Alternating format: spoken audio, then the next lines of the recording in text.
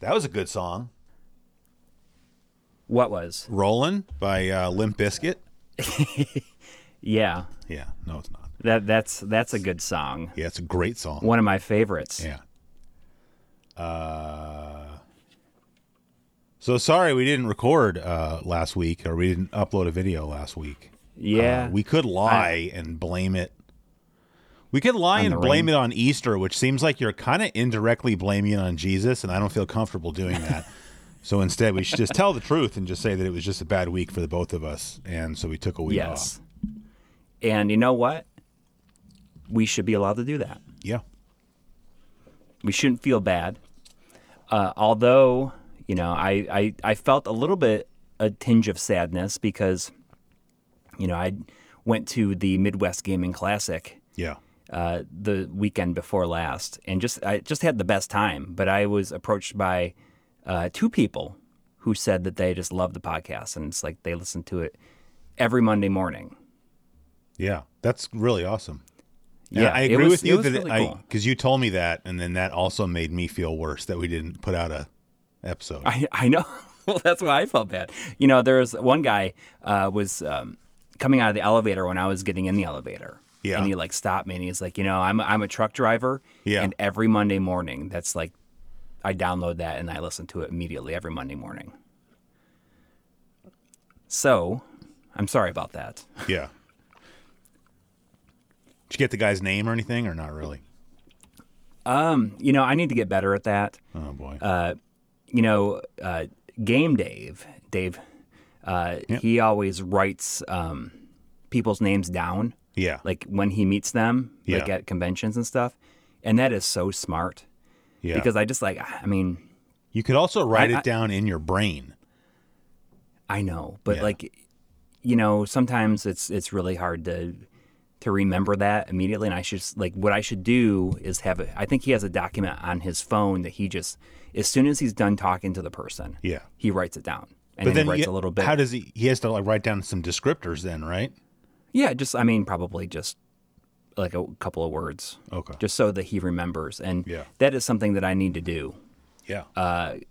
One gentleman was a vendor there. Yeah. And on the last day, I bought Ranger X and Atomic Robo Kid from him.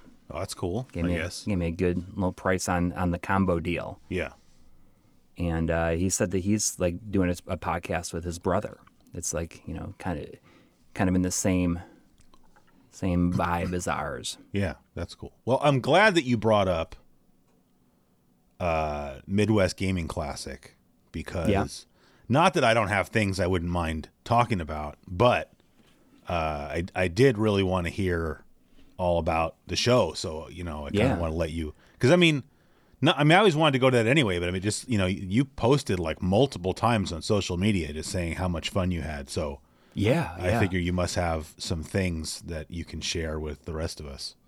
It was amazing. I can't think of the last time I had that much fun at a convention. Just everything was handled so well.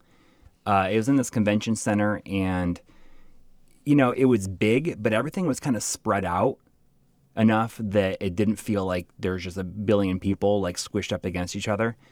There's a vendor hall, typically, you see that. But, the vendors were far enough apart that there was space.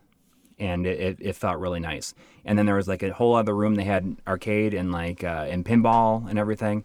And there was a concert stage, and there's just all kinds of stuff going on. Some panel rooms. Panels weren't really the focus of it.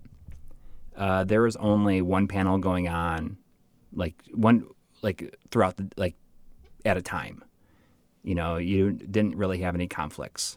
That's how it should be, though. You shouldn't make people I agree. pick, But sometimes, panels, they have so many of them that they have to double up and there's overlap. And, Yeah. It makes you feel bad for the people who want to go to certain things and they can't see both of them, Yeah. But yeah, it was a really great opportunity to, we met a lot of people and got to spend a lot of time with people that we hadn't really met at conventions before, or maybe had met before briefly, but never spent a lot of time with them. Yeah. And it was just really cool, and this was a whole new like location for us to go to a convention at. So there was all new people, and going into it, they told us, you guys don't have to like really do panels or anything like that, or even have a table if you want. We like to have our guests come and just kind of walk around and hang out. And I think that makes it so that people if they want to come up and talk to you. Yeah. It makes it a lot easier for them to approach you. Yeah. Instead of like, oh, I got to wait in line awkwardly at this table for each person to, finish. And then, I think people get self-conscious about if they spent too long talking to you. But here it's just, you're just, if you don't run into somebody or if you don't talk to somebody right away, the chances are they're going to see you again later on. Yeah. Or you're going to see them. And it was cool. We spent a lot of time hanging out with Clint, LGR. Yeah. Which, like we had talked to him.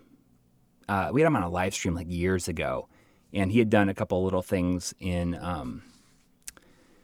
he did something in our Saturn RGB episode, just like a fun little guest appearance. And so he lives in North Carolina, so he's like fairly close to where Tri lives, but they had never met up before. And once we found out that he was going, we tweeted about it, and then it's like, oh, we'll finally get to meet, even though, we didn't have it, like, had never met him in person before, even though he's like was relatively close. So we actually like hung out with him like a whole bunch. It was fun. And what I thought was really cool is that usually when you go to a convention, they're like, okay, convention's over on Sunday. You got to fly out Sunday. Okay, they don't want to pay for the because that hotel. happened, I think, when we went to Retro World. Yeah, you stayed.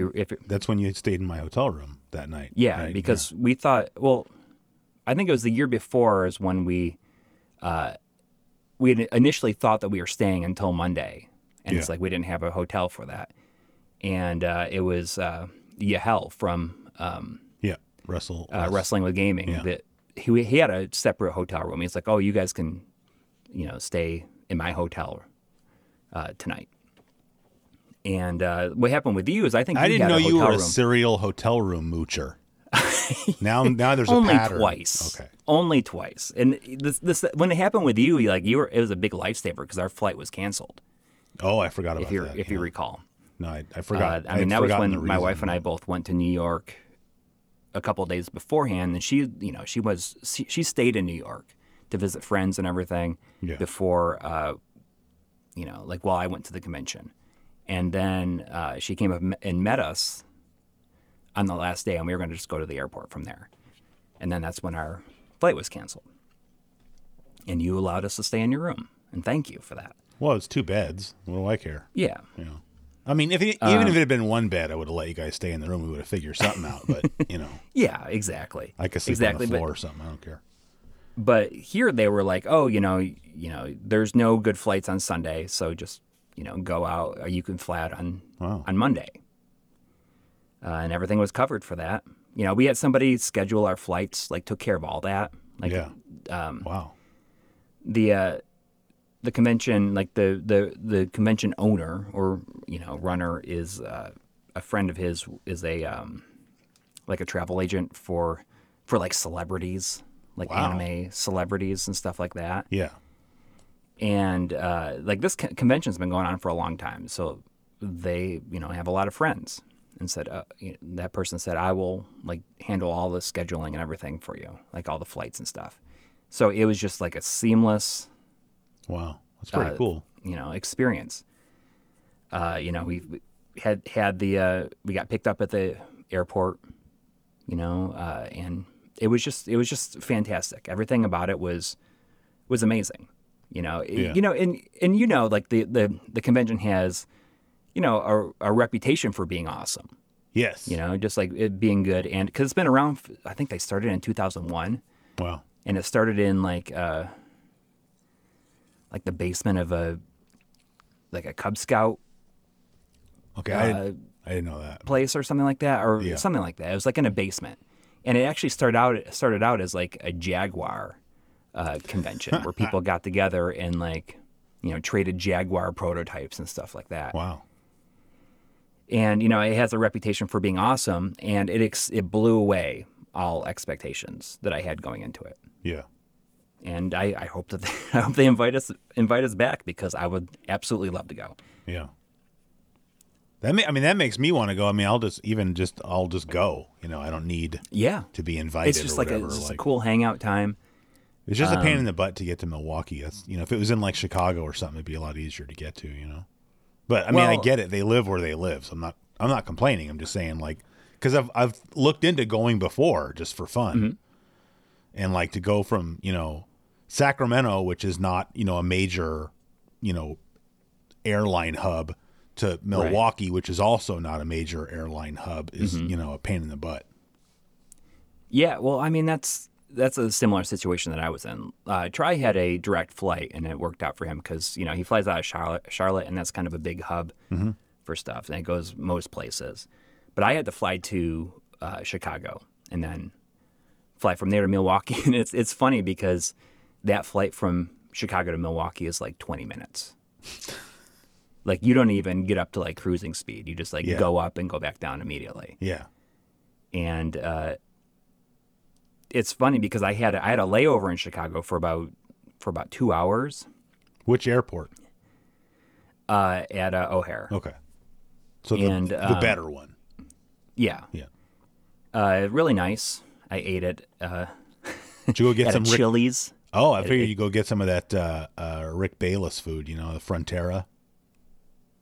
Oh, I'm not familiar. Frontera. He's like a celebrity chef, Rick Bayless. Oh. He has it's like he has a show on like PBS or something. But he's Chicago based, and he has like a restaurant chain called Frontera, and then he also sells prepackaged food, but it's all like Mexican, Mexican inspired stuff. Yeah, they I have get a that. location in O'Hare because I ate there one time. So it's probably not as good as Chili's though. Chili's was, it is what it is. But Yeah. that airport's so huge. Yes. You might have been like literally miles away from what I was talking about. Yeah. From one gate to like where I was, getting my connecting flight, it was like 30 minutes to walk it. So, Crazy. it's such a long haul that I was like, all right, I'm going to get there, and then I'm just going to eat at the closest place. Yeah. What did you get? But Chili's. I got a salad. Okay. So, generally what I like to do when I'm traveling, and sometimes I stick with this, sometimes I like ill-advisedly go off of it, but I try to eat like as light as I can.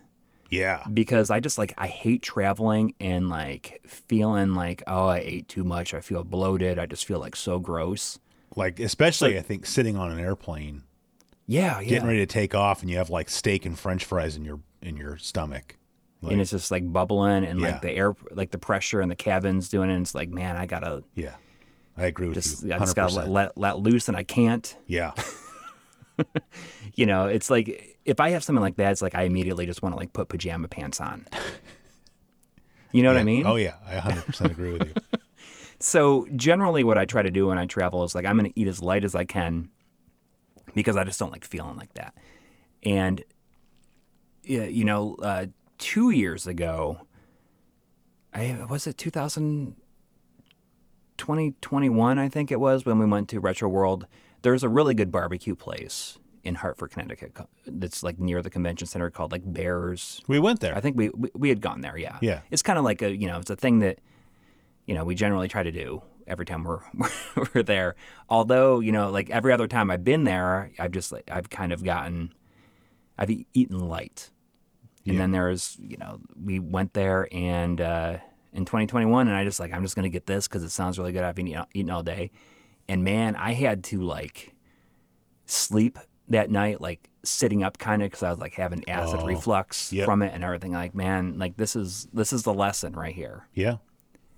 And plus you just get to a certain age and you just can't eat that stuff anymore without, like at my age, like I wouldn't eat something like that unless it was for lunch. Because I need the afternoon for that to like process. You can't be 100%. Eating that stuff at like 6 or 7 o'clock at night, or you're just asking for trouble. Yeah, or I'll have to stay up until like midnight, 1 a.m, just because I can't lay down with that in my stomach. Yeah, yeah. And that night, I was just like, I had to sit up and, I couldn't, because everything around that convention center in Hartford, around the Retro World Expo, like closes at like 7:00. I don't know why, but like there's no it's drugstores. I couldn't even go get downtown. Tums. A lot of times with big cities like that, the downtown area really mostly services like the business people that, work in all those, high rises all day. And once those people go home, there's just no reason. The money's not there, I guess. Because what you were hoping to get like some Tums or something. Alka-Seltzer? Yeah, like I'm a big fan of Alka-Seltzer. I don't know if you've ever messed around with that, but to me, it's the superior product to Tums. It probably works a lot better, but I like the bubbles. There's something like weirdly nostalgic about the taste and smell of Tums. All right. Because I just remember, my dad used to just like eat them like candy. Yeah. And I'm just like that sound and like the smell of them. Yeah. I'm like, oh, like that makes me think of like riding in my dad's car, probably when he was like hungover. Yeah. Smoking cigarettes with the windows up. Yeah. And then like chewing those Tums. I don't know why. Yeah. But there's something, but I do I enjoy the taste of Tums. All right. It's like having some candy without having candy. All right. It's like I a little didn't realize treat. there was an enjoyment factor to it. I don't enjoy the taste of Alka-Seltzer. I just think it works really well. So yeah. And it's just you just drink it real quick, right? Absolutely. Yeah. I'm not sitting there sipping that. That's like one shot, down the hatch. So so you mentioned you got Ranger X and sorry, what was the other one? Atomic Robo Kid. Right, Atomic Robo Kid. Did you get anything Which else? is like not a great game, but there's something. I don't know if you could tell I was trying to feign excitement when you told me that. I was like, "Oh, Atomic Robo Kid, how nice!" I half wonder why it like goes for the price that it goes for. I mean, generally it's around like $50 now. Yeah, and I wonder if that's because it's like mentioned at the very beginning of that book, Console Wars. Oh, and I wonder if that has something to do with it. I mean, it's not a great game. Yeah. I mean, there's not much about it that I enjoy. It's just like it's got this bizarre, like robot main character that kind of has like this elephant trunk, like this. It's just like such a weird character. Yeah. And it looks good in screenshots. It has like kind of a smooth look to it, and I played it here and there, but it's just something I wanted to have, I guess. But I was going to ask, did you get anything else? Any magazines? Any other games? I didn't get any magazines. I got these. What was cool about this entire experience is that we got there, and there was tons of people there that we had no idea were going to be there, that we knew. Okay. Which was really, really cool.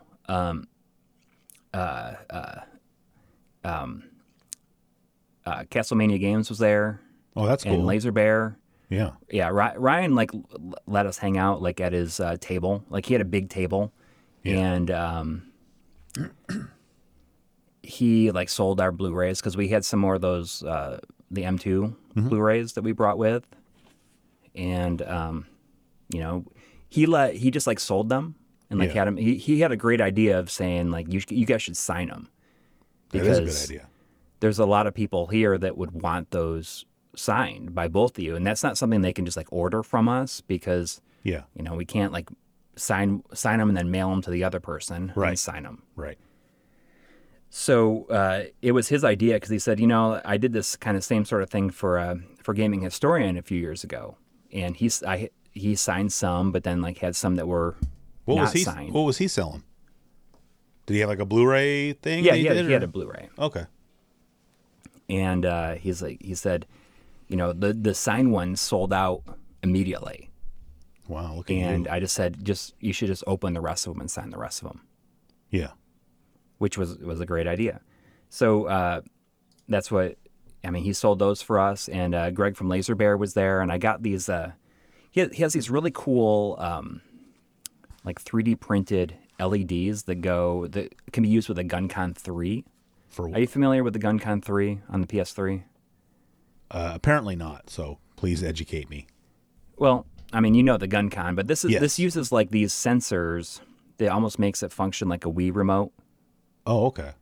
because it's HD, so that you can't like you got to make the technology a lot more complicated. Right. And it comes with all this stuff, all these like really like these two LED emitters, and they're supposed to go on top of your TV, but they are just like gigantic. They have super long wires, and the way that they stay on top of your TV is they have these rubber like straps with counterweights on them, Yeah. and they are made for a time when HD TVs were like thicker, like Yeah. where you could balance them on there. But like for an OLED or something like that, which is like super, super thin, Yeah. just doesn't work. Okay. So he made these 3D printed ones that can just like be powered by USB-C. Mm-hmm. And they just go on top of your TV. You just run a USB-C cable between the two of them. And then you just run one of them into like one of the USB Ports on the power TV. supplies. Yeah, on your TV. And it just like powers it. Wow. And it's, for as little as I use my GunCon 3, Yeah. I feel like I'll use it more Sure. because this is way more appealing to me. Sure. And it can also be used like with the Mister and stuff like that. So you can use the GunCon with that. Although you can use the GunCon 2 with it too, which I prefer because I just think the GunCon 2 is the best light gun of all time. Oh, I don't think I've ever had a light gun or a GunCon 2. I have a GunCon 1, or what? Just GunCon as we called it. Right. Well, you should get it too because Time Crisis 2 and 3 are super, super good. Okay. And what I don't like about the GunCon 1 is, it has your trigger, but it has like the A and B buttons on the very front, which makes it like really annoying because you got to hold it like this basically in Time Crisis. Yeah. Where you got to, and it's just like not comfortable. Yeah. But with the GunCon 2, it's kind of awesome. Like it has so many buttons and stuff on it. It has two on the side. It has like a D-pad on the for your thumb. Yep. But it also has a button like at the bottom of the handle. And that's like so reload. you can shoot and you can just like go like this. Yeah. Oh, that's cool. And it's really, really cool. And Time Crisis Right. 2 and 3 are really, really good. All right, I'll check it out. What else?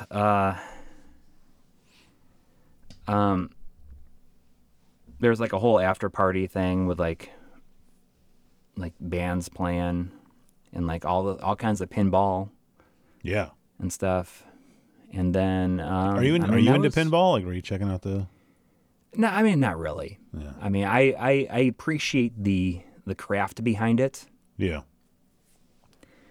And there's a lot of people making 3D printed parts for it now, which is kind of cool. Oh, that's so nice, they can like yeah. make their like replacement.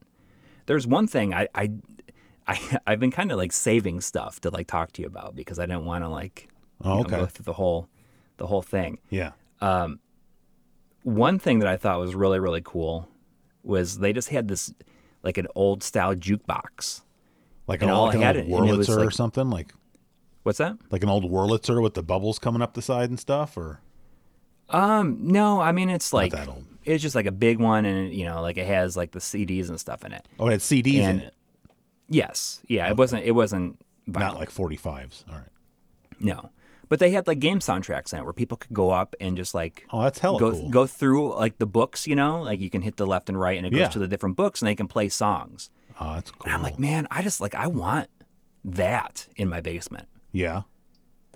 Because that would be awesome, right? Just to have a jukebox, and it's real loud, and it just like sounded really good. Yeah. I'd never be able to get down the stairs into the basement, but wouldn't that be super cool to have something like that? I mean, you'd probably maybe have to take it apart or something. I mean, like, I had to take my arcade cab apart to get it down here, but yeah, no, that would definitely be cool to have. I mean, when I was a little kid, my next door neighbor had a jukebox. Oh, really? But that was like what I was talking about. Like that had 45s in it, and it was all like you know colorful and had the bubbles that would come up the side and those glass tubes. Like I said, like that an would old, be Wurlitzer super cool or something. also, though. But that guy was rich, so because I mean those are very. I mean I don't know, like the one you saw. I don't maybe that's cheaper because it just uses CDs. But generally speaking, jukeboxes are pretty expensive. So Yeah, and I'm not sure how much they like even make new ones because Well, now it's all you go and they have like the touchscreen stuff. It's all digital. Which I think I've thought about this a lot because that changeover happened while I lived in New York. Yeah. And it used to be so cool when you go to a bar and you're kind of like looking through what they have. It's like, oh, they got this, I'm going to play this. But when you just have everything, yeah, it loses its novelty, I think. Yeah. What was that? That wasn't Mel's, was it? Was it Johnny Rockets or something? Like one of those like chain, like 50s diners where they would have the thing at each booth. Like, okay. Like you could remotely, like it would have the little thing and you could flip through them and you could put in quarters, right? But it's like they were all connected to some central thing, right? Like it's not like you didn't get to listen to your own private music. It's like just whenever it came up in the queue, whatever you had ordered would come on over the whole speaker system. It was pretty neat. Yeah, and it's cool to be able to do that and force your choice of music on other people. Yeah, unwillingly. But now it's all this is like bull crap because it's like, oh, you can pay, 50 cents more to jump to the front of the line. Oh man, and it's just like it's not fun anymore. Yeah. I can understand why why this stuff exists, but it's just a prime example of just technology ruining what was cool about it. I agree. Did you ever see that? John Mulaney, the comedian / writer, John Mulaney. He has that bit that he did in one of his stand-up specials about abusing a jukebox at a diner. No, you should go write it down. Look up after the show. You and everybody else listening. It was John Mulaney. What's New Pussycat? I was on the floor laughing when I heard the first time I heard that. Just abusing it, like putting stuff in there and then leaving, or what? Well, like him and his friend went to this like diner in Chicago because that's where he's from, and put enough money in there to order up, Tom Jones. Was it Tom Jones? What's New Pussycat? Doesn't matter who it was. Like 20 times in a row. Which in and of itself is like, okay, that's maybe a little bit funny, but it's just the way he tells the story makes it a lot more funny. Yeah. Yeah. I'll check it out after we're done with this. Yeah. That does sound, I never did anything like that. I just want to pick the stuff that I thought was cool. Yeah, of course. Throw some Don't Stop Believing on there or something, Yeah. That was, when I lived in New York, there was one bar that we'd always go to. And, that's really where I fell in love, found myself enjoying and falling in love with Counting Crows' first album. Like an album that I'd never really given a chance before, but that first one is real good. Okay. and I like the second one too. Yeah. A bit.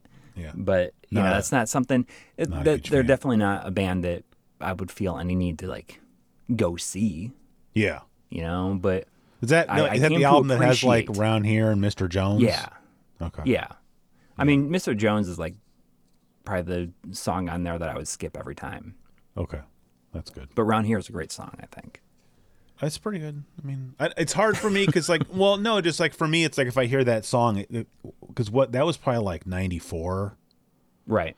And I feel like when I hear that song, it reminds me of just sitting at home, in the summer vacation of 94, and I would just have MTV on all the time. Mm-hmm. And that's one of the songs I would hear a lot. But I certainly was never tempted to go out and I want to go get this album. I don't think I even liked the song that much, but it was just it was on a lot. Like that and that Gin Blossom song, that was I think that was right at the same time. Oh, dude, that that they are a band.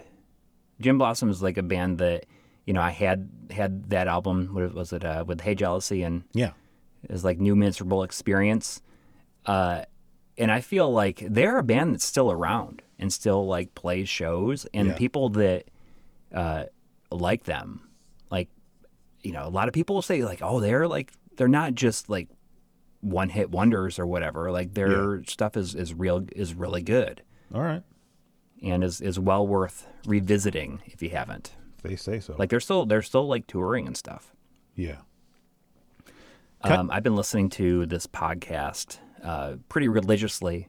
Yeah. Called 60 songs that explain the 90s. Oh. And then, it started out as 60 songs, and once he hit 60 songs, he made it 90 songs. And now he hit 90 songs, and now he's making 120. Yeah. But there's just it's really good just to put on. But like each episode is one song. Yes. Okay. But he gives like a big history about the band and like everything that led up to it, and then also the impact, and then also why it's relevant for this. Yeah. And then he has a guest on, and they talk about the song.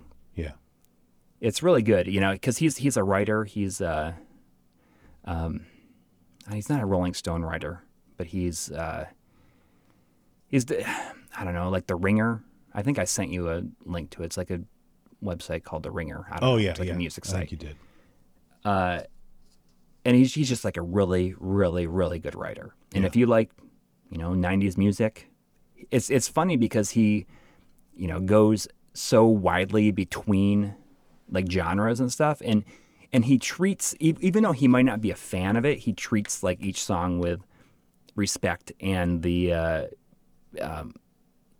just kind of tries to explain like why it makes sense for it to be there. Okay. So he's not pulling a Pat Finnerty then. No, there's almost no, he's like not knocking on anything at all. Well, or making fun of it. It's really genuine and very interesting. Yeah. Well, I appreciate that, Yeah. I get it. It's kind of, I forgot if I sent it to you or not, but I was watching a Folding Ideas episode, like right. I was watching an older one, and it was like, I don't know, I'm not familiar with like who the Nostalgia Critic is, although like if you're not familiar, it doesn't matter, because you can watch this episode of Folding Ideas, and he explains who the Nostalgia Critic is. And right. Anyway, I guess I might explain for people who don't know. It's like Nostalgia Critic does something maybe sort of similar to like the Angry Video Game Nerd, but with like movies, where it's mostly just like you're taking a piece of media and just sort of using it as like the substrate from which you're going to just like, make a bunch of dumb jokes that are basically ragging on it, Yeah. And anyway, but someone left this comment in there talking about a comment on the video, basically saying that, because of how old they were and when they grew up, during their formative years, they watched a lot of that kind of content, whether it's Angry Video Game Nerd, Nostalgia Critic, or anybody else does that kind of stuff. And the commenter was saying that it took him a while to, it kind of warps your relationship with media. Yes. And especially with the stuff that's covered on those shows, where like somebody might take a movie or a game or whatever. I'm sure there's many other, personalities that do that kind of thing. It warps your perception of that, because maybe that was your first exposure to that movie or a game. And, because that's something I deal with on my shows. I feel like there's people that they think some games really suck because they saw an Angry Video Game Nerd video. And it's like they don't understand, or they were just like at an age where you didn't question stuff. And it's like, no, he's just using that as a way to like riff off of that and make jokes, in this character that he has. It doesn't mean the game actually sucks, Exactly. There was a comment very recently on our channel on this video that tried it like several years ago on the Virtual Boy. Yeah. And he talks about how it works, and just like, hey, let's look at some of the games on it. And, it's as most of our stuff is, it's looked at with like, hey, this is pretty neat. It's like what it was doing. And there's a comment on that video that said, like, I can't believe you wasted your time with this. James Rolfe showed us, like, told us exactly how good this thing was years ago. Yeah. There you go. And it's just like, okay, so are you just like unwilling to say, is there any merit to this at all to you? Like, I mean, has he like removed any kind of interest? Yeah, that you might have in it? That's probably someone that watched that video when they were like, a teenager or something, and like you just like, probably didn't even watch our video. Yeah, and just said like, I can't believe you made this. This 25-minute long video. Yeah, like looking at this thing and saying that it's like it's not complete and utter junk. Yeah, But I don't know. I mean, I felt like that comment was kind of obvious, but at the same time, I had just never really thought about it that way.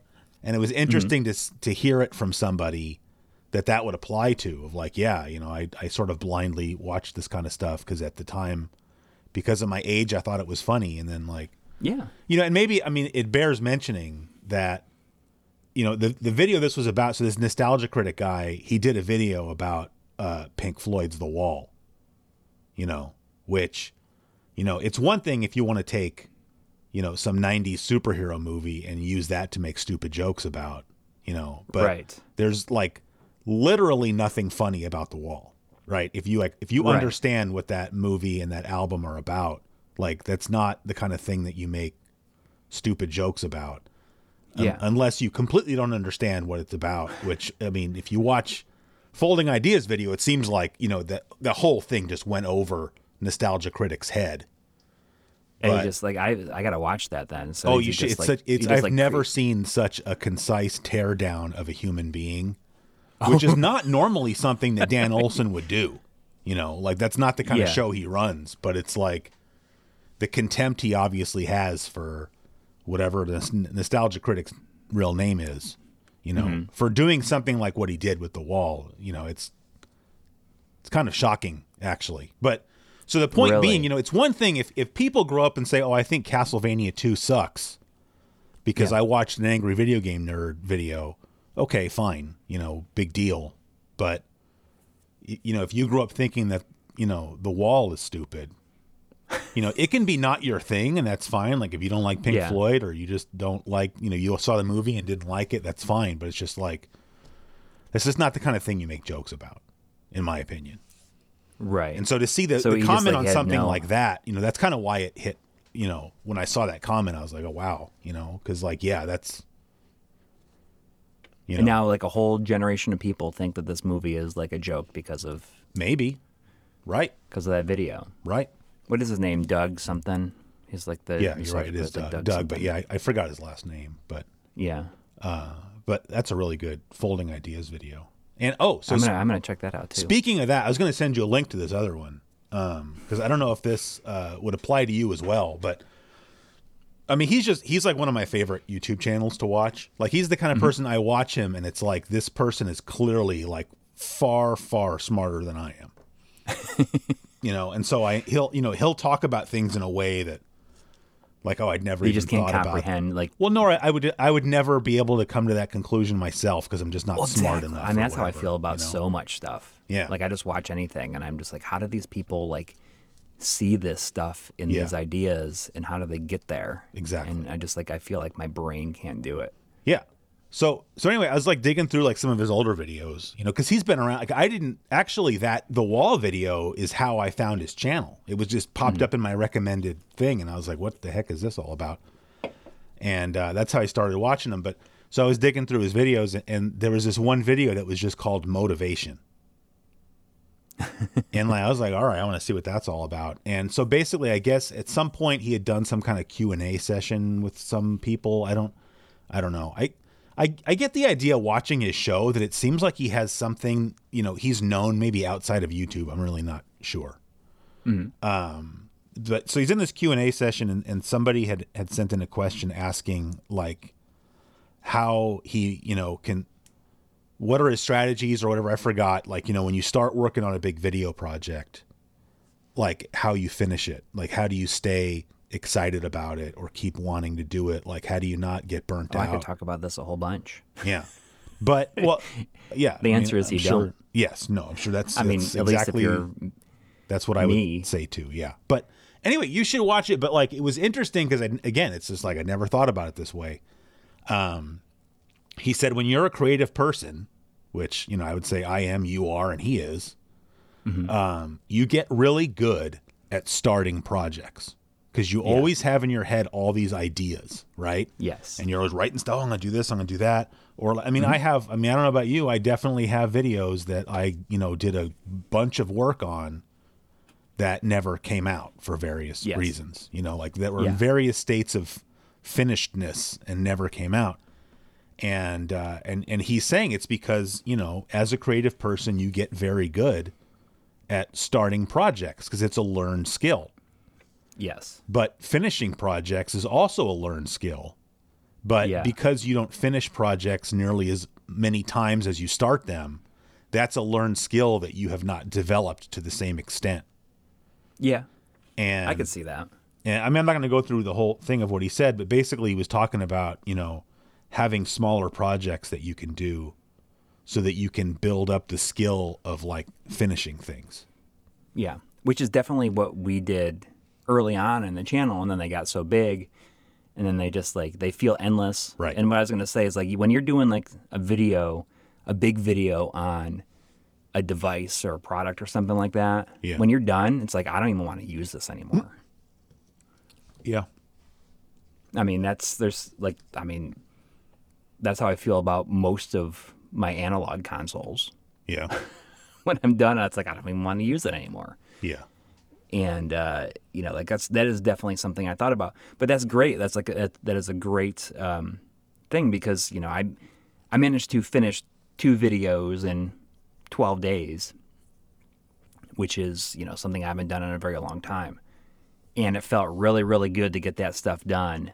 Yeah. And then when I realized, I need to hit this certain date, because we had a sponsorship on our most recent video. Yeah. And they had a deadline. They said if you want the sponsorship, then you got to release by April 5th. Right. And I thought of an idea that I wanted to do, which was kind of a follow-up to an older video. And I just I cranked through it. And it would not have been a problem, would not have been a crunch if I wasn't going to Midwest Gaming Classic. Right. And so I had to have it pretty much ready to go, by the time I went to bed on Thursday, because I left on Friday and I wouldn't get back until Monday night. Right. And Wednesday was the 5th. So I had to release it by Wednesday. Yeah. Or by Wednesday. So I got to the point where, I was all right, well, I'm just going to have to crunch when for one day when I get back, which is after that weekend, that's about the last thing I felt like doing. Sure. But I did it, and I'm very happy with the way it came out. And it's also really it's one of many things, I think, because the last several weeks, I went to Milwaukee for work, and I've had some other things to do, and I feel like I've hit this this sense of forward momentum. Mm-hmm. Because when we were talking before we started recording today. You were saying,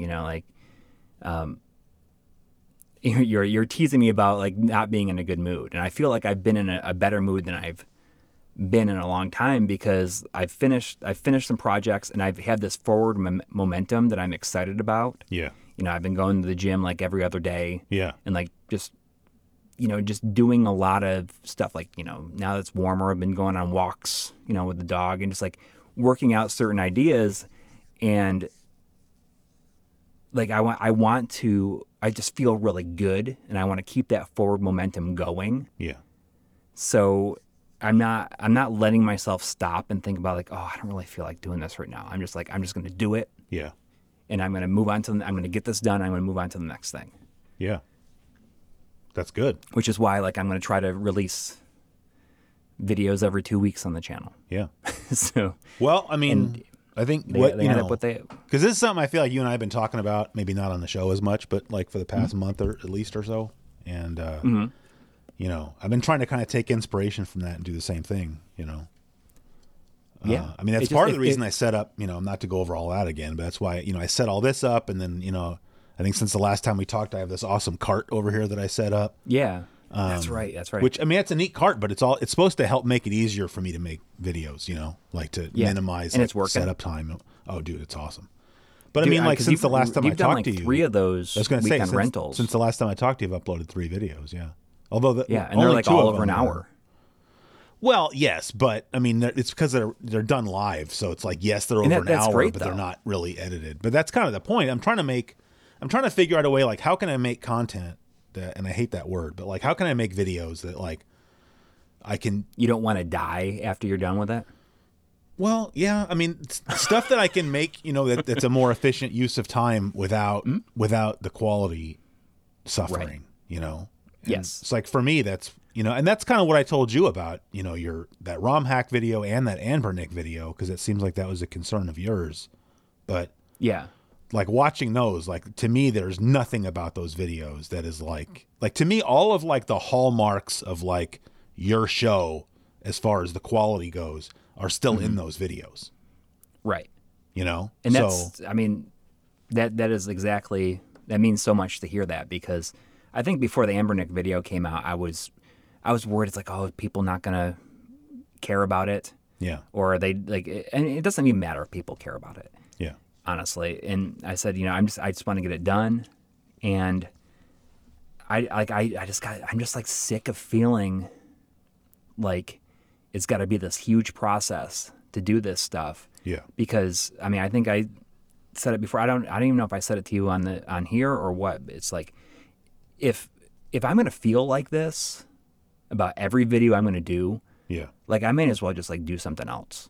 Yeah. Because if I want to keep on doing this, like, why would I want to keep on doing this and feeling like garbage? Yeah. Like about everything. It's supposed to be fun. So I needed to make it fun again. Yeah. And, like both of those ended up being more work, especially like that second one, because, like there's a certain amount of stuff that I wanted to get in there. And, I was not going to make the deadline and cover all the stuff that I wanted to. And that's why I was talking to John Linneman about it. And he's like, oh, is there anything I can do to help? Mm-hmm. I'm like, well, if you want to talk about the Saturn stuff. Yeah. And he's like, okay. And then he just like, I said I was going to talk about these translations. And he's like, okay, I'll just do that. And then he like wrote it and then shot it and got it back to me. Like without like, it was just like his on camera stuff. And I had a lot of the footage already. Yeah. And he's just like, here you go. Wow. And then I just laid in the footage. Yeah. And it was like, that saved so much. And that was like 6 minutes of that video. Yeah. And like, just, I don't know, just getting that kind of help, like really like means a lot, I guess. Yeah. And now, like, I mean, I'm done feeling like, oh, this video's got to be this length because this is what people expect. Like, I just don't want to feel like that anymore. And I want to keep this forward momentum going. And if somebody's not happy with one video, then maybe like the next one, they'll be happier. Yeah. Like, more content, releasing more videos. Yeah. Is best for everybody. Because like, imagine waiting 3 months and getting this video. It's like, oh, this is not what I wanted. Yeah. Like, this is not what I'm interested in at all. And then who knows how long it's going to be before, another one comes out. But now if I just do this, then I can, then they could be like, oh, well, there's going to be a new one soon. Maybe that'll be something I'm more interested in. Yeah. Well, I mean, that's what I was going to say is like, yeah, I mean, maybe not releasing the video that everybody wants to see or whatever, or thinking like, oh, I could have done a better job on this if I'd spent 100 more hours on it. You know, that has a certain feeling associated with it. But to me, like the worst feeling is just not uploading videos as often as you want to, and knowing that, there's, people are out there waiting, like, yeah, not literally like, but I get, if I haven't uploaded videos, I start getting comments on the show. Like, where are you? Where's the, I want, is the channel dead? Yeah. Yeah. And that's, that's and that really how feels I like felt. crap. Cause I don't want to feel like, I don't know, a rated PG term for it, but I don't want to, you don't want to string people along. It's like, I have this channel, the 2 channels that are supposed to be active. I've got Patreon, like, either, crap or get off the pot, Exactly. I mean, that's what I think. I always think about like what Randall says to Dante. Yeah. Speaking of that, just what? I know I'm ready for whatever you're going to go from there. I don't know. Sometimes I feel like the transitions in this show must feel planned. This is not planned. All right. I went on in the last several days or something. I've gone on a miniature Kevin Smith binge. Oh, interesting. And so that started. I mean, the way that started is I picked up over there at Armadillo Music, which, as you may or may not recall, is located at 207 F Street in downtown Davis. They had the Mallrats soundtrack CD. Oh, okay. And I was like, that'd be kind of fun to have, you know. And so I picked that up, and then I don't know why, for some reason, I was looking at that, and it was making me think, because I have the Clerks soundtrack. Right. And then I was like, I should get the Chasing Amy soundtrack. And then, like, I looked into it, and there is no Chasing Amy soundtrack. Right. There's not much, no, there's a lot of music, I think. No, there's a lot of music in there. But, oh, really? But then I found an article that's actually on the View Askew website that kind of like Kevin Smith explains why there's not a soundtrack. But then it's funny because he gives you a list. Like, if you want to make your own Kevin Smith soundtrack or Chasing Amy soundtrack, rather, here's all the songs that you should put on it. Okay. That's cool. Yeah, which I didn't do that. But I'm saying, like, reading that, I was just thinking, man, I haven't watched Chasing Amy in like long time. Like, I saw it in the movie theater. And I know I've seen it since then, but I'm 45. I'm sure I haven't seen. The last time I saw Chasing Amy, I'm sure I was still in my 20s. You know. Okay. Yeah, and, I would say that's true for me as well. Yeah, and so I ended up, I just open up the Apple TV app, and you just search for it because it'll tell you who has it, and it's on Paramount Plus, so I'm already paying for that, so I can basically watch it for free, quote unquote. And so I ended up watching Chasing Amy, so that was cool because I hadn't seen it in so long. Yeah, and it's interesting. A lot of people say it hasn't aged well. I mean, I can see where someone might say, the way some topics are handled in that movie is, it's not how they would be handled now, I guess. But right, but I mean, it was coming from. I wouldn't go so far to say, like, I think it's still fine, Yeah, I mean, it's of the time. Yes. But to me, it was funny just watching that movie because I don't know. I still I always liked it, but there's some people that really think like, that was his best movie, or like apparently Quentin Tarantino said in 97 that was like his favorite movie that came out that year. And I mean, I wouldn't go that far, but like I said, I saw that movie when it came out, and I was not quite the same age as the two characters, but close. Like, they were in their 20s, I was 20. Yeah. And it's just interesting watching it now as a 45-year-old. It's just my main takeaway watching that movie is just like, I just miss being in my 20s. Like, I miss like smoking a pack of cigarettes a day and not caring, and yeah, not having the responsibilities I have now. But it's still, I mean, the interesting thing I'd say about that movie is just like, like, I've seen it described as a romantic comedy, like, and in some ways it is one. But, the interesting thing about that is, I kind of said the same thing about The Big Lebowski, if you remember, which I also watched not long ago because my wife hadn't seen it in forever. But, I mentioned how in The Big Lebowski, all the main characters pretty much end up worse off than they started, right? Like my wife, wife even pointed out, she's like, the only person in that movie that got anything was Maude, because at least she's pregnant, which she wanted to be pregnant, right? So she got the dude to knock her up, but like Walter and the dude are both definitely worse off than they were when the movie started. And Donnie's dead, right? Exactly. And Chasing Amy's the same thing, right? I mean, doesn't have a toe. Yes, 9-toed woman. I mean, Chasing Amy is kind of the same thing. Like the sequence of events in that movie, like, basically blows up the friendship between the two main characters. Yeah. And he doesn't get the girl. So right. If you have a chance, yeah. I don't think it's that great of a movie, but a few years ago they did. That's not exactly making a hard sell. I know. Well, he did like Jay and Silent Bob reboot. Yeah. And it's kind of like catches up with like a lot of characters, and like the whole Ben Affleck as, what was his name? Holden. In that Holden McNeil. Yeah. Like, he talks about that a little bit, and it's like the best part of the whole movie. Oh, like Ben Affleck, where he talks about like how he makes like screwed cameo. Everything up. Like, if you just, I'll watch it. You just need to just watch that clip. I don't mind. I'll watch the movie. I don't mind. I mean, it's Yeah, I mean, it's not great. It's just, I don't think any of Kevin Smith's movies after Chasing Amy, really, and the View Askew-universe have been great. But I think the Dogma is great. all right, well, That was like here's my thing with Dogma. That's the only other Kevin Smith movie I saw in the movie theater.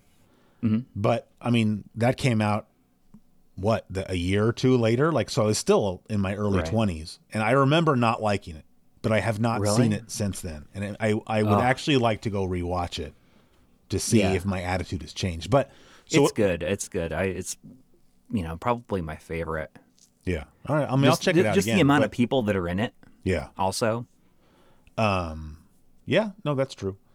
But yeah, no, I'll check out the reboot because right now I'm in like a Kevin Smith mood, I guess. But so what I was going to say is after I watched Chasing, I think it was like the next day or something, or a couple days later, I went ahead and rented Clerks 3. Oh. And I don't even remember. I was talking about. You remember the last episode? Speaking of which, Jesus Christ, we're like an hour into this. You're listening to episode 25, the Silver Jubilee episode. Here's my question for you. On the last episode, I mentioned that I watched the first season of Picard. Right. And I made a comment about how I appreciated that it was light on fan service. And like, I didn't really go into it too much, but I really, really, really hate fan service in like movies and TV shows. Like, I think that fan service shows a Any basic amount? I mean, a little bit is, I guess, like understandable, but I just think that fan service shows like a basic level of disrespect, both for the intelligence of your audience and for the art that you're creating. Okay. So I think it's pandering, and I really don't like it. And I just feel like at some point, I just feel like all those View Askew-universe movies just became just fan service movies, like, I mean, I think that it's front like and center, happens immediately after Dogma. Yes, that's what I'm saying. I say this a lot because I think that Dogma was like the last like really good movie that he made, because after that, it felt like he was just like having like gross stuff to try to like be as gross for the sake of being gross. Yeah. And it just like it lost a lot of its, I don't know, like humanity, I guess, in a way. Yeah. Like there's moments in there, but. Yeah. But so Clerks 3, for anybody who hasn't seen it, I'm not going to go through the whole plot, but basically it's Dante and Randall come up with this idea that they're going to make a movie about them working at Quick Stop and at RST Video. And it's literally just fan service, the entire movie. Yeah, basically. they're literally recreating shots and scenes from Clerks. And here's the thing. If they had done it like once or twice, you would have thought like, oh, that's pretty cool. But it's like most of the movie, or a lot of the movie, is just them reenacting. It's like all of a sudden it switches to black and white, because of course they're shooting it in black and white as Clerks was shot. And they're literally line for line, the exact same camera angle, recreating the original movie. And like, and then, I mean, can I spoil the movie? Do you think that's uncool? Like, who cares? Well, let's just say if you haven't seen Clerks 3 and you want to, you want it to be completely like fresh. Yeah. Just like, skip ahead. I don't know, skip ahead. Skip ahead 30 seconds. Who knows? So Dante dies at the end. Yes. So, which I don't, and I'm not sure if that is in itself being done is just sort of a reference to the original Clerks, because the last scene of Clerks, as it was shot, was Cohee, who's the one that told the finger cuffs story in Chasing Amy.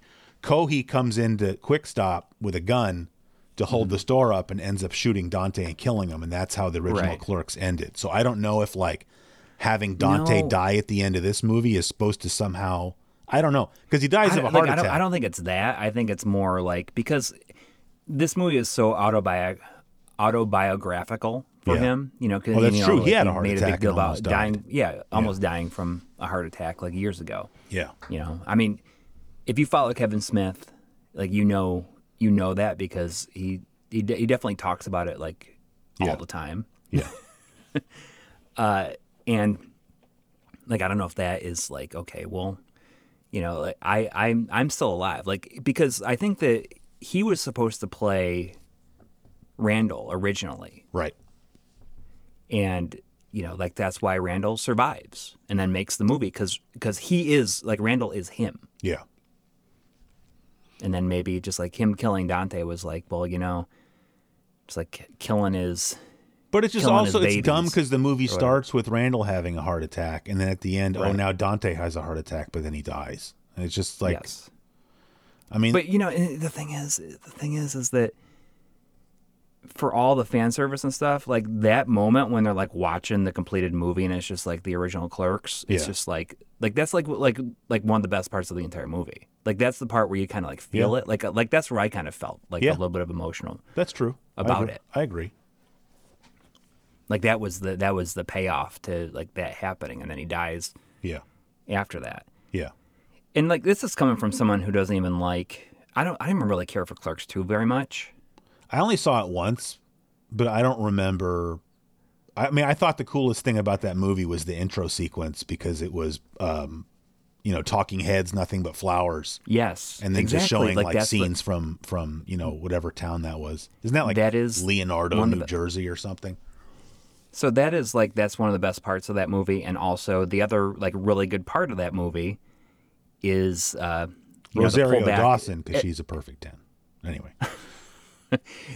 But at the very end, it pulls back of that shot and it starts playing Soul Asylum's Misery. Yeah. Just kind of a nice little throwback to Soul Asylum's song in because that was the end, being the ending credits at the end of Clerks. Yeah. And and that's like kind of a great song for one. Yeah. I'm going to say that Soul Asylum is like very, very underappreciated these days. Yeah. Just like Counting Crows. Soul Asylum's better than Counting Crows. Okay, good. But like that's just like a great way to end that movie, and but this also a movie that like falls prey to like we're just gonna make it as gross as outlandish and gross as possible. Yeah. Like in the first Clerks you had these like kind of disgusting situations, but it was never like. Didn't go on for so long, and then you get to Clerks 2 and it's like, oh, we're gonna have the donkey show like be like this huge thing, like this huge set piece, and it's like the climax of the movie. Yeah. And it's like it pulls away like any kind of it sticks around for too long. It's not funny anymore, and it was never funny. It's just like it just feels like it's gross for the sake of being gross. Yeah, I agree. I mean, I think maybe that's also like part of the reason that I like Chasing Amy so much is I wish that's the direction that those movies had gone in, because he could have milked that, like, okay, I'm going to come up with this whole new idea for this different movie, but it's going to be existing in the same universe that gives me sort of like little options to go certain ways with the plot or have other characters, stop by, like reference or characters or something like that. And it's just. Yeah, but I mean, because other than that, I mean, Chasing Amy has nothing to do with the first two movies, except that there's references to like, oh, that was that guy's brother, or this is this other person's sister, or whatever. But stuff like that. And Jay and Silent Bob are like only in one scene in the entire movie too. Chasing Amy. Yes. In the diner. And it and the payoff for that is amazing. Yeah. When Silent Bob just like goes off. I love when he looks at Jay, he's like, do something. Yeah. Yeah. But I mean, the payoff for that, because you're kind of going into it expecting them to be like present throughout. Yeah. But I mean, I will like, I think that when Jay and Silent Bob, because it happened with Strike Back, I feel like when they're like the main characters, like it just doesn't work. It's just it just does not work for me. And even in Dogma, like at least they're like supporting characters. Yeah. It's like what's her face, Linda Fiorentino is the main character. Yeah. And they just work better as supporting characters. I agree. So that's all I had to say about Kevin Smith stuff. And the only other thing I was going to say, since I already brought it up, is so Picard. So last time I mentioned I watched season 1 of Picard. I really liked it. Some people, for some reason, I don't know. I thought the first season was good. I didn't like this season finale, like I said last time, but overall, I thought that was a cool plot. I mean, that probably could have just been a movie, to be honest. But I mean, that's okay. Like I thought that was a cool, very Star Trek-esque plot. Right. And so then I watched season 2, and that season 2 of Picard is the worst Star Trek anything I've ever seen. Wow. Like, I finished it because I'm like, well, I just want to see what happens or whatever. But I mean, it was just like, the first episode was like actually really good. And I'm like, oh, okay, what are we doing now? And then it was downhill, and it kept getting worse to where you'd be like, really, you're going to do that? And then they would do it. And then the next episode, something even dumber. That just doesn't make sense within like, you can't do that and say this is Star Trek. It's not, it was just Are you awful. going to watch season 3 though now? I mean, everyone's telling me I should, like, oh, that's a really good one, but I will, but I'm saying like season 2 was so bad that I need a break. Like, I forced myself to watch it. Like, I'm like, okay, I'm going to put it on, but while I'm doing something, I'm not giving this my undivided attention anymore. That's how awful. And someone was telling, oh, well, they got some other person to be the showrunner that season. I'm like, oh, has he never seen Star Trek before? I don't have the words. You know, we need Dan Olson on this. I don't have the words to explain how bad it was. Oh. Oof. They came back to present day Earth. Already. It's like, we're going to do that again? Like, yeah. That's happened twice. It's like, why do you think, oh, let's do that again? Like, with the next generation. Only thing it's like, did you not have any money for a budget? Because obviously, if you have it take place now, you're going to save a lot of money. You know, you don't have to build crazy weird sets and have lots of special effects. I don't know. Why would they do that? I don't know. I mean, even doing it in Star Trek 4, you know, real fans. That's the most fan servicey episode, I think, or a movie rather. Yeah, Star Trek 4, and I like it because I saw it when I was a kid, and so to me, it's like, you know, was one of my go-to movies as a kid. But other than that, like, it's a pretty stupid movie, Star Trek 4. Yeah, and it's just like the culmination. I guess it's just the, the coda to the whole Spock dying type thing.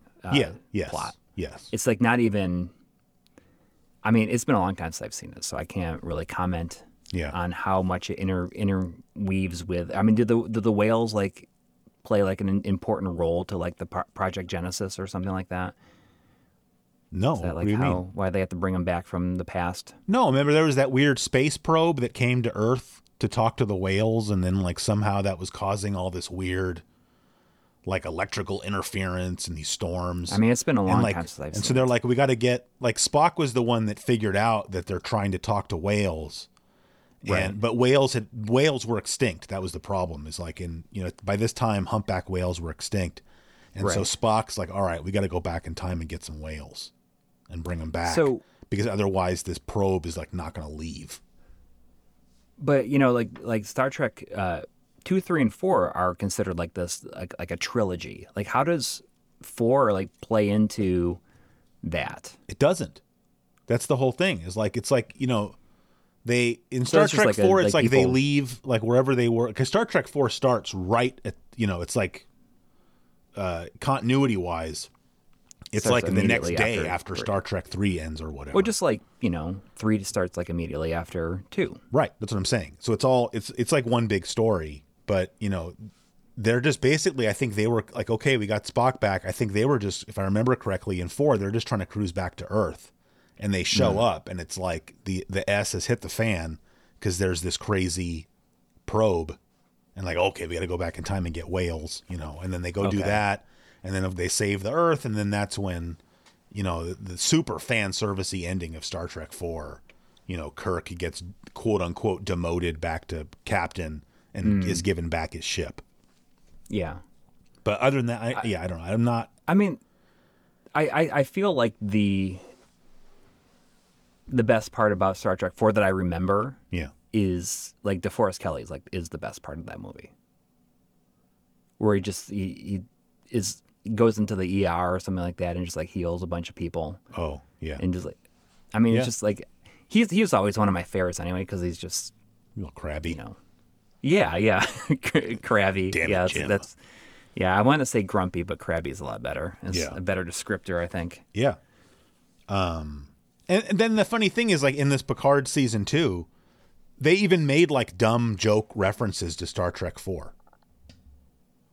Like, you remember in Star Trek 4, like they're on a bus. It's like, I think it's just Kirk and Spock are on a bus, and there's that punk rocker guy with the spiked hair, and he's listening to what was Johnny Rotten's band before Public Image Limited, when he was doing the punk songs. Sex Pistols? Yeah, thank you. So he's listening to like Sex Pistols real loud, and that's when they're like, "Oh, yeah." I didn't even know he was like in another band. When like, how did you like know? I've never even heard of this other band that he was in. Public Image Limited? never. I think there's like songs like "This Is Not a Love Song" and "Rise." I'll send you. I think you'll hear him and go, "Oh, that song." You'll be like, "Oh, I didn't know that was the same guy." Okay. Anyway, so the whole thing with like, because doesn't Spock like Vulcan nerve pinch him or something because he won't turn off his boombox? I don't remember, but so then there's a scene just like it in Picard. They're on a bus. Some guy's got his boombox out. I forgot what song he was listening to, but then like they're like, "Hey, could you turn down that music? That's like super loud." And the guy's like dressed up like a punk rocker, and he's like, "Oh yeah, I'm sorry. That's really inconsiderate. You're right." And like turns it off. It's like, come on. Just the whole season is just so stupid. Like, that they're sitting around writing this, like, "Oh, it's going to subvert these expectations." It was just like, and then the whole say like, "Oh, I'm being real polite." The whole overarching thing of season 2 is like, did you watch Next Generation? I mean, I talked to you a little bit about this. Like, I've only seen like select episodes here and there. All right. Well, there was this recurring character called Q. I'm familiar with Q. Okay, and Q is like immortal. He's like, has like godlike powers. So he's immortal though. Mm-hmm. But he makes himself look old in this so that he can better relate to he's Picard. Dying. That's season 2 is Q is dying, and it's like making him kind of go crazy a little bit. And so the whole reason that all this stuff has to happen in season 2 is because he's screwing with Picard again. And then like in the last episode, they have like this big heart-to-heart. Q and Picard, where basically Q's telling Picard how much he loves him, and that's why he always did all this stuff to him. And then like they hug, and then Q has to use up whatever like energy he has left to send them back to, the 23rd century or whatever. And that finally takes Q's life. It's just so like, who thought that was a good idea when they were pitching ideas for season 2? Well, they just wanted to fit, like, because doesn't Data die at the end of the first season or something like that? Well, Data dies at the end of Nemesis, the movie. Right. Yeah. Yes. But then, like, Data is like... well, he exists in like some kind of weird virtual form in season 1. But wasn't his like, isn't his like brother or something like that, like Lore or something like that? Yeah, there was no Lore though in Picard yet. I don't actually know whatever happened to Lore, so I don't know. But that's what I'm saying is after all that, it's like I don't know if I trust. I'm going to give you like 7 or 8 hours of my life to watch season 3. I don't know about that. Yeah, but I mean, when it's 1 hour a week, it's like, all right, well, I guess I can spread that out. But it's like if you're sitting down and being like, this is what I'm going to spend my weekend doing. Right. Like I can understand being annoyed. I got stuff to do. Like you just said, we're getting the warmer weather. I want to spend more time outside. I went cycling on Sunday. That was nice. Yeah. Yeah. Yeah. We're past. It's amazing. It's amazing. All right. Well, listen, we're like an hour and 15 in. Yes. And you said you have some. Some. Roll it. Hang on. Oh boy. I don't have it queued. Are you serious? Dead air. You're not hearing that, are you? Not at all. Which makes me think that neither is anyone. It's my mixer. All right, I don't like this. Everything has gone downhill since you got that mixer. No, it has not. What brand of mixer is that? It's a Yamaha. Hey, everybody listening to this right now, never buy a Yamaha mixer. It ruins podcasts. Here's my question for you. You've got to keep one and eat two. Pick one that slaps, and the other two get dropped. That's my question for you. thank you once again to Shane in Prince Edward Island, in or on, for the theme song there. And if they record themselves playing that to an audience at a live show, oh my God, that'd be awesome. You know, we would love to feature the live version on the show. Yeah. All right. Here's your three options. These are all pretty closely related to each other. Okay.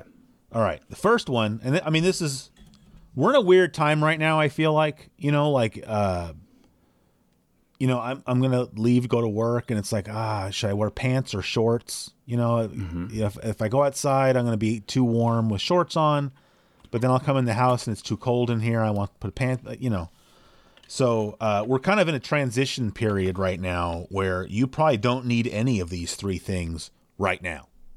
But you have needed some of them recently, and you're going to need one of the other ones coming up here pretty soon. So number one is hoodies. And I'm going to leave it up to you if it's pullover or zip up. Okay. Because that's key.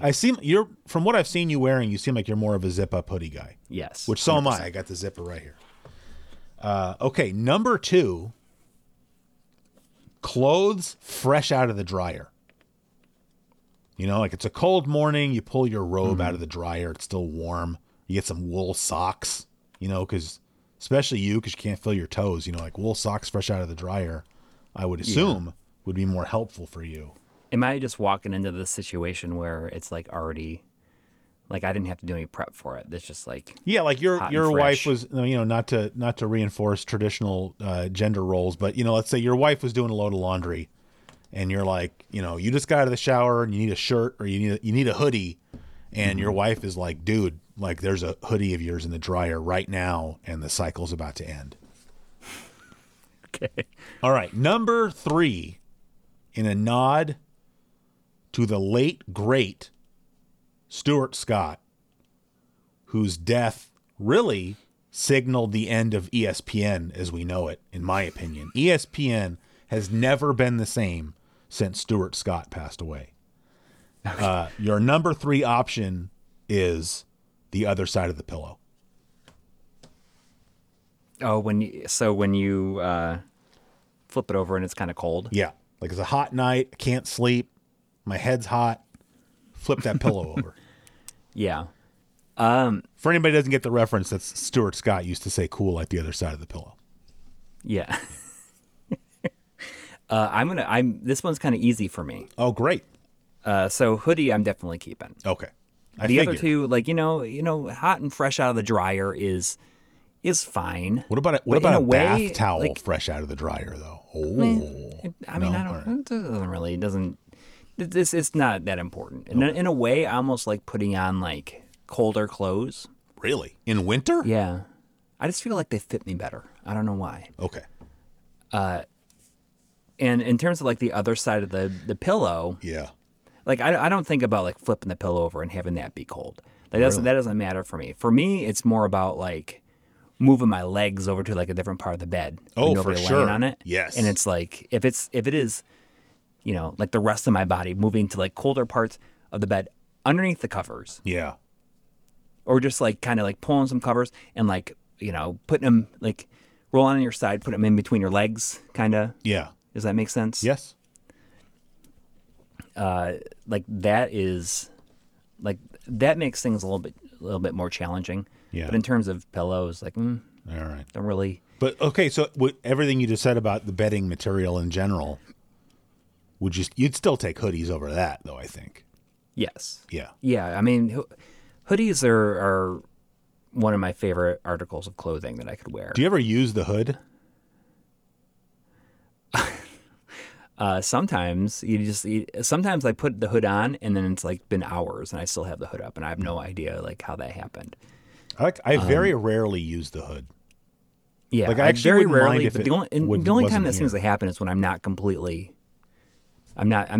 sober. Oh, I see. Got it. Like I wouldn't mind like if this sweater didn't have the hood, I'd be okay with that. The what? Like if this sweater didn't have the hood. Because I love this sweater and it is a hoodie, but I don't, I don't ever like, you know. Oh, see, I didn't even know that was a hoodie. Yeah. Well, it's a pretty small. It's got like hood. those weird, What? like the pulleys on it are like those are a little too big for my taste. Oh, well, it's because it's the Martini Racing. I'll tell you though, that green hoodie you're wearing, that you were wearing, is that like, it was like a North Face hoodie? Yeah. You know, it's getting me hot and bothered. Everybody's really into that. Everybody's really into that hoodie. I don't know why. As I wore it to work again, and then the people that didn't see it the first time, I got more like, oh wow, it's a really nice hoodie. Like, I don't. Yeah. Oh, so you got another one? Yeah. At least Is one that more. the same one? Is it the same one? No. I'm saying I wore it to work a second time. I only have the one. I'm saying, but like I don't. You know, I've only worn it to work twice. Because I usually try to dress a little bit nicer than that.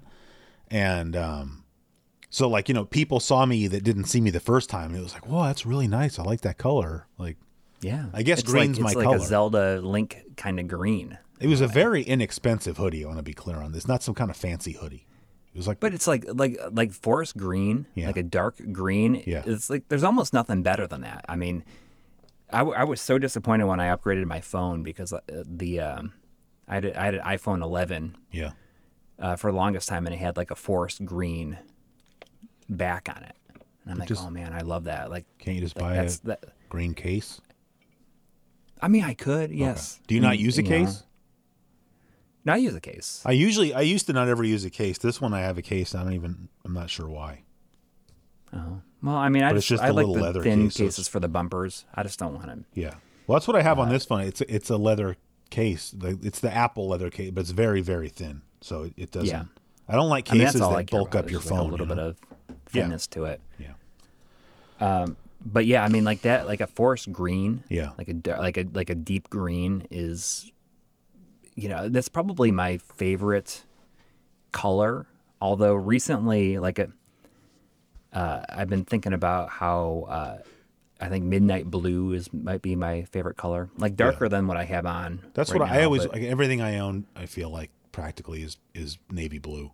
That's my I love it. jam. And you know, I always joke about it because it goes back to when my friend Tim and I used to play Street Fighter 2, and we used to like argue about who's going to be Midnight Blue Ken because we both played Ken.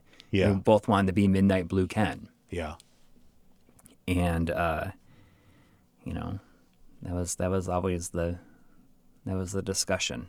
Like, how does somebody prioritize Midnight Blue like Ken PS4 controller? Oh, that's nice. Yeah. How does somebody prioritize Ken over Ryu? Because they're the exact same, right? There's no difference control-wise. Is there? I mean, starting with Championship Edition, he has like the wider Dragon Punch. It does like more than one hit. Oh, all right. That was one of the things that we liked about him. And then he gets the Flaming Dragon Punch after that. All right. But like that wider Dragon Punch, because Championship Edition is the first one that we really played a bunch. Yeah. And I mean, in Street Fighter 2 World Warrior, they're identical. Yeah. But then starting with Championship Edition, because from that point on, it seemed like Ken was like the Dragon Punch guy, and Ryu was like the Fireball. Yeah. See, I've never been that into the Dragon Punch, only because I don't feel like I'm good enough to pull it off consistently. Oh, see, that's always my big test for controllers. If I can just do repeated jab Dragon Punches like over and over again, like I'll try to like do it like where I go all the way across the screen. And I always liked it because, you know, it has like frames of invincible frames where like fireballs would like go right through you. Right. So I'd use that back in the day. Yeah. I mean, I should train more on that. Like I always just use I'm big into the fireballs and then whatever that sort of helicopter kick is. Yes. Yeah. The hurricane kick is. Yes, I mean, I always called it by whatever EGM called it. Yeah. No, I think hurricane kick is correct. Mm-hmm. Yeah. Before we go though, you didn't mention that. How was the EGM panel at MDC? That was good. I shot the whole thing and recorded everybody. I mic'd it up and stuff. Yeah. So I'm gonna put that all together and then I will pass it off to them and they can do whatever. But it was really cool. We actually, you know, I said before that we recorded all this stuff for an EGM documentary like like 4 years ago or something like that. Yeah. And what was cool about this trip is that we shot like a whole bunch of video, not only for EGM, but also for like the Analog Frontiers series. We got a couple of new people for that to finish that out. But what's kind of cool about this is like we shot an interview with Mike Vallis, who was a writer, who was there like pretty much longer than anybody else. Yeah. I mean, he got hired in like 91 or something like that, and he was there until like 2002. Yeah. Wow. So he was there for a long time, and he was, went through the whole Ziff Davis change.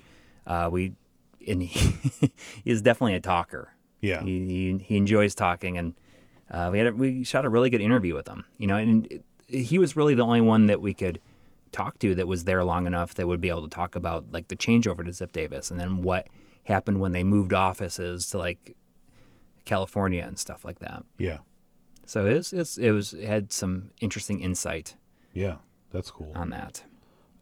Last thing, and we got to end the show, but I don't know if you saw, and because I told you I watched Chasing Amy, right? And so I found, I don't know if you saw, I posted on Instagram, like I loaded the movie back up on my computer so I could take a couple of screenshots, showing them playing Genesis, and then another scene where like Banky is walking past the TV and you can see the game is paused.